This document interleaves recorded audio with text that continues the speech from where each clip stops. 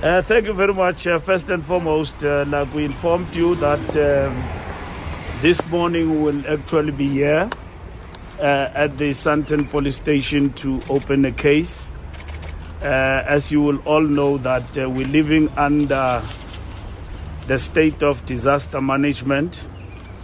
I was very disappointed and shocked by the video that got circulated, which was very clear to me that most of the things there could be said in jest or whatever way, and people will ask a question. So if Somizi has apologized and you have accepted the apology, what do you want? Why do you come to the police station?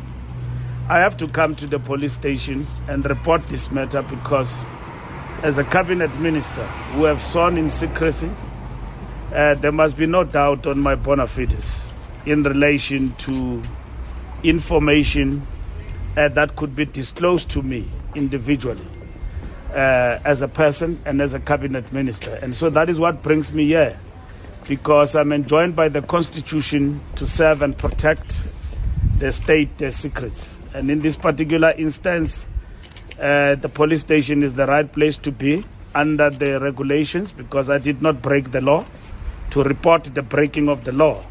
Because when that actually happens, I was at my place obeying the rule of law and doing my job as a cabinet minister. So I can't account about what happened and so on. If it is a joke, indeed it is a bad joke. I've got no issues against Mr. Mhlongo.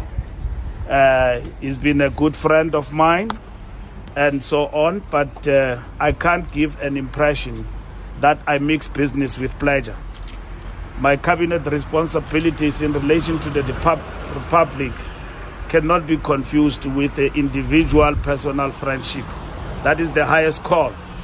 And in this particular instance, I wish to make it very clear and taking steps to address that particular matter. And here at Sandton police station, here I am. I'll open a case, explain this particular video, and then I leave it to the law to take its course in relation to this matter. With regard to other issues around me, I've reported this name dropping to the president. I've also, as a cabinet member, will write to the cabinet secretariat for them to file my report because it is important as cabinet that we must act consistent with our obligations in relation to what we are enjoined to do by the Constitution of the Republic. So that's what I'm basically going to do. And that's how I think it is important to deal with this matter, because we can't ask for Johnny to comply with the law and ask for Pete to do something else because of our relationship. It doesn't work like that. It's not a time for joke. We are faced with a very serious pandemic, and in this particular instance, anything could be misconstrued for anything, and then that will bring lawlessness. And our people have obliged and have obeyed and have stayed the course, and led by the president. I'm an important parcel of the president's National Command Council. And I'm dealing with a very important matter, which is transport. And I take it seriously. And I shouldn't be in doubt that when I sit amongst the cabinet members, that I could be discussing cabinet issues with people at will at any given point in time. And I'm very disappointed about the turn of events. But nonetheless, it is not something that is insurmountable, that cannot be attended to. The law, I suppose, will do the right thing, investigate, and look at what actually happened, and so on. So with regard to the apology, I personally accepted the apology from Somizi, but it unfortunately doesn't end there. It doesn't end there. It's not personal.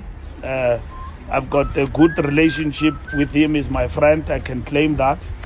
And but the fact of the matter is that we must never leave an impression that whenever we hang around, whatever we do, we mix business with pleasure and we discuss cabinet issues at will and brief members of society about what government could have, will be saying.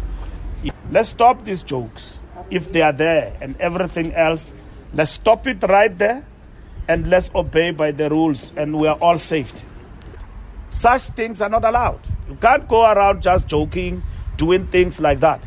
So I've got to act as a member of the executive, and that is why I'm here at this police station to open a case. And then the police will do their job in terms of the regulations and investigate and give the verdict and in terms of law enforcement.